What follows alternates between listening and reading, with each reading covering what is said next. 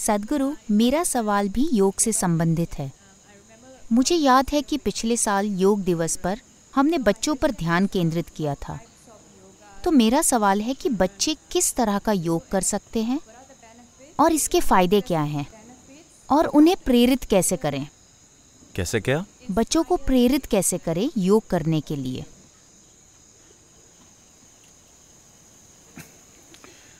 सिर्फ पिछले साल ही नहीं, इस योग दिवस पर भी हमारा फोकस बच्चों और देश के सिपाहियों पर है।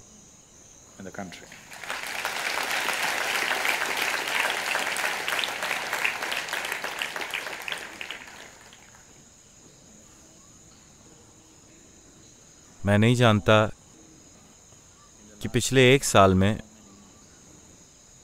देश में कितने सिपाही शहीद हुए हैं। मेरे पास आंकड़े नहीं हैं, लेकिन साल 2015 में 18,000 से ज्यादा बच्चे मरे नहीं, उन्होंने आत्महत्या कर ली और उनमें से 7,000 से ज्यादा 13 साल से कम उम्र के थे।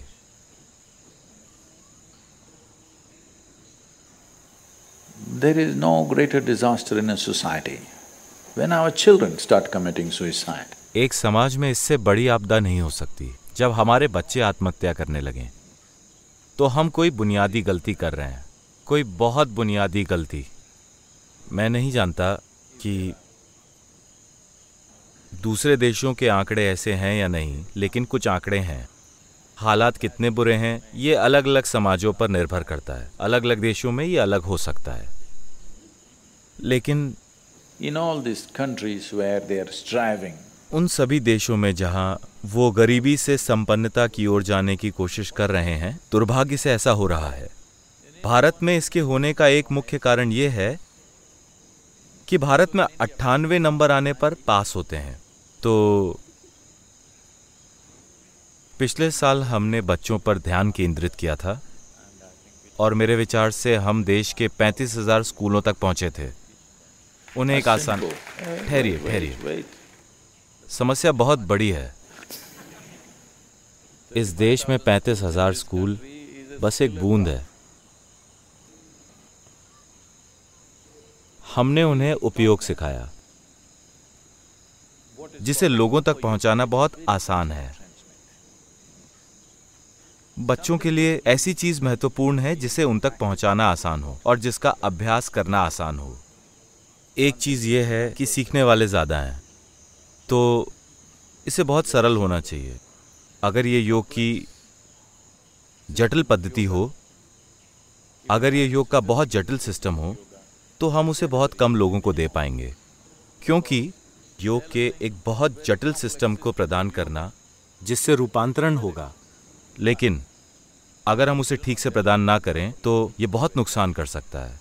ये काफी नुकसान पहुंचा सकता है। तो योग का सबसे आसान रूप जो उपयोग है, इसका मकसद है one thing is to bring a chemical balance in the child. एक चीज है बच्चे में रासायनिक संतुलन लाना। देखिए, आत्महत्याएं होने का बुनियादी कारण है उनकी भावनाएं। भावना की एक बड़ी लहर आती है और उस पर लगता है कि मर जाना बेहतर है। कई लोगों की जिंदगियों में कई बार उन्होंने इस तरह सोचा होगा, लेकिन वो पल गुजर गया, आपने कोई कदम नहीं उठाया। हाँ या ना? कई पल थे जब कोई चीज वाकई गलत हो गई और आप भावनात्मक रूप से परेशान थे। आपको ऐसा लगा मुझे खुद को मार देना चाहिए, पर आपने कुछ नहीं किया।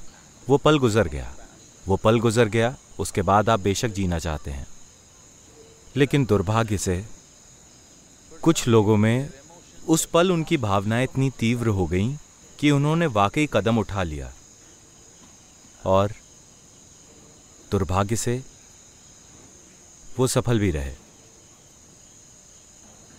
आत्महत्या की कोशिश के आंकड़े कोई नहीं जानता। भारत में कोई भी किसी को नहीं बताएगा कि मैंने आत्महत्या की कोशिश की, क्योंकि हाल ही में इस कानून को खारिज किया गया या रद्द किया गया है, वरना भारत में आत्महत्या की कोशिश अपराध था। इसका मतलब था आपको 7 साल की जेल। मेरा ये कहना है कि किसी ने आत्महत्या की कोशिश की है मतलब उसको करुणा चाहिए, ना कि सज़ा। उसे स्नेह और देखभाल की ज़रूरत है, ना कि सज़ा की। लेकिन आत्महत्या की कोशिश पर 7 साल की जेल थी। सिर्फ अभी कुछ ही महीने पहले इसे हटाया गया है।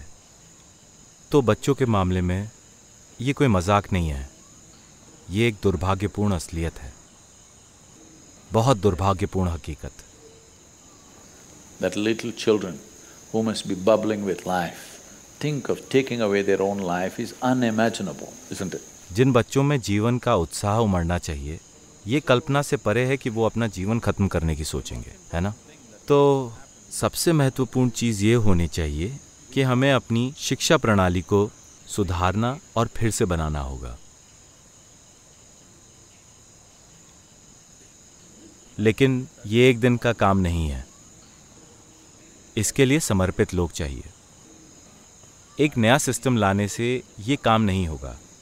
The people who conduct the system must have love for what they're doing. जो लोग शिक्षा देते हैं उनको अपने काम से प्रेम होना चाहिए। पढ़ाना या बच्चों को संभालना, इसे पेशेवर तरीके से नहीं किया जा सकता और किया भी नहीं जाना चाहिए। एक शिक्षक, डॉक्टर, गुरु जो आध्यात्मिक प्रक्रिया लोगों तक पहुंचाता है, वो जो कर रहे हैं उसे उन्हें प्रतिबद्धता, समर्पण और अपने आसपास के लोगों के प्रति प्रेम की वजह से करना चाहिए। ये पेशेवर तरीके से नहीं किया जा सकता। लेकिन लाखों टीचर हैं, उन्हें उस अवस्था में कैसे लाया जाए? ये काफ़ी दूर का लक्ष्य है। तो आसान चीज़ हम ये कर सकते हैं कि बच्चों को शिक्षकों और सिस्टम को झेल पाने के काबिल बना दें।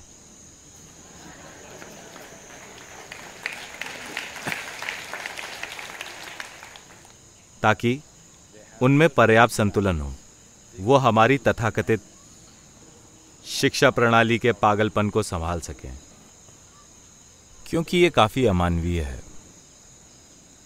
यह अमानवीय इसलिए नहीं है क्योंकि ये मुश्किल है, ये अमानवीय है इसे चलाने के तरीके की वजह से। मेरे विचार से ये बहुत आसान है, इसे और ज़्यादा मुश्किल बनाना चाहिए।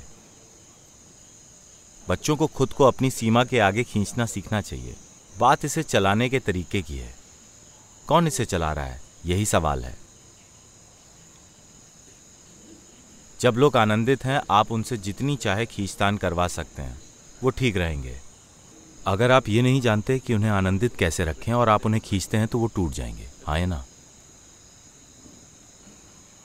तो एक चीज़ है योग सिखाना ताकि बच्चे से संभालने के काबिल हो जाएं। किस तरह का योग? एक आसान रूप, जितना सरल हो सके उतना, ताकि इसे बिना इसका रूप बदले आसानी से सिखाया जाए और वो इसका बहुत आसानी से अभ्यास कर पाएं।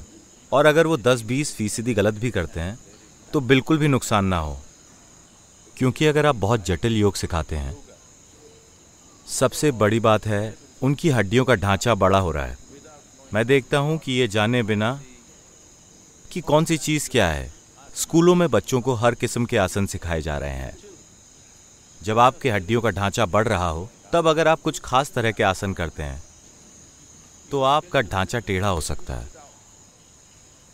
तो 14 साल के होने तक आपको योग के कुछ पहलुओं को नहीं करना चाहिए, क्योंकि वो बड़ों के लिए बने हैं। कुछ योग अभ्यास हैं जो छोटी लड़कियों को उनकी शारीरिक प्रकृति की वजह से नहीं करने चाहिए। लेकिन इन चीज़ों का ध्यान रखे बिना एक सी चीज़ें सभी को सिखाई जा रही हैं। तो ये एक बहुत सावधानी से संतुलित की गई योग पद्धति है जो बच्चे के शारीरिक और मानसिक विकास में सहायता करती है। सबसे बढ़कर It is focused towards bringing a certain level of emotional balance. ये भावनात्मक संतुलन का एक खास स्तर लाने पर केंद्रित है। ये न सिर्फ आत्महत्या की आपदा से बचाएगा, मेरा यकीन कीजिए, ज़्यादातर लोगों में जो भी बुद्धिमानी होती है, उनमें जो भी काबिलियत होती है, उनमें जो भी क्षमताएं होती हैं, उसका एक छोटा प्रतिशत ही जाहिर हो पाता है, क्योंकि भावनात्मक रूप से वो पूरी तरह संतुलित नहीं है। वो हमेशा डरते हैं कि नाखुशी, दुख, निराशा, अवसाद उन्हें घेर सकता है, तो वो सिर्फ उसी गति में बढ़ेंगे, क्योंकि किसी भी चीज में संतुलन नहीं है। किसी भी काम में, हमारे सबसे आसान कामों से लेकर सबसे बड़े कामों में, अगर आपको साइकिल भी चलानी हो और आप संतुलित ना हो तो आप ऐसे चलाएंगे, आप इधर उधर नहीं देख पाएंगे। लेकिन अगर आप संतुलित हों तो हाथ छोड़ सकते हैं, हर किसी को देख सकते हैं, शरारत कर सकते हैं, आप हर चीज कर सकते हैं, क्योंकि आप संतुलन में हैं, है ना? यही जीवन के साथ भी है। अगर आप में संतुलन है तो एक समय में आप कई चीजें कर सकते हैं, वरना अगर आप में संतुलन नहीं है तो एक चीज करते वक्त आप और कुछ नहीं कर सकते। तो यही सबसे बुनियादी चीज है जो हर किसी के साथ छोटी उम्र में होनी चाहिए, कि आप उनमें एक खास प्रकार का भावनात्मक और मानसिक संतुलन ले आएं, ताकि वो डगमगाए ना। आप संतुलन की एक केमिस्ट्री पैदा करें। अगर ऐसा होता है तो वो अपनी बुद्धि, अपनी काबिलियत और अपनी प्रतिभा की कई अलग अलग तरीकों से खोज करेंगे। अगर ये एक चीज़ ना हो तो आप देखेंगे कि अगर ज़बरदस्त काबिलियत भी हो तब भी कष्ट के डर से उसकी खोज नहीं होगी। 85% मानवता के लिए ये सच है कि वो अपनी काबिलियत की पूरी गहराई और आयाम को नहीं खोजते, सिर्फ इसलिए क्योंकि उनमें भावनात्मक संतुलन नहीं है।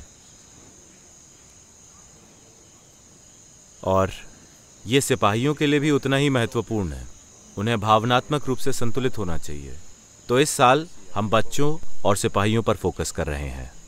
बच्चों को प्रेरित करने के लिए टीचर को योग अभ्यास करना चाहिए। And the effect, the positive effect of the yoga must show. योग का सकारात्मक असर दिखना चाहिए। अगर वो टीचर को देखकर सोचते हैं यही एक चीज है जो मैं नहीं होना चाहता,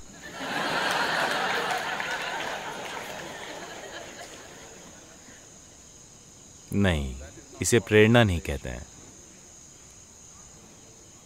मैं यहाँ संस्कृति स्कूल और ईशा होम स्कूल दोनों में ये होते देख रहा हूं कि हर साल कुछ बच्चे स्कूल वापस आना चाहते हैं पढ़ाई खत्म करने के बाद। वो टीचर की तरह काम करना चाहते हैं। इसका मतलब है कि टीचर यकीनन प्रेरित कर रहे हैं।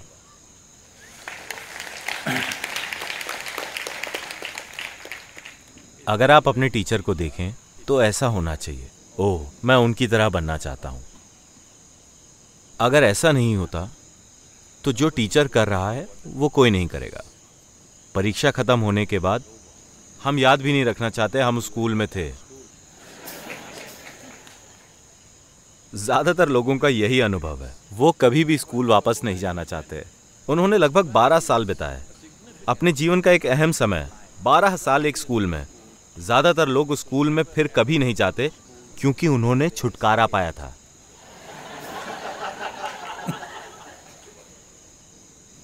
इसे ऐसा नहीं होना चाहिए।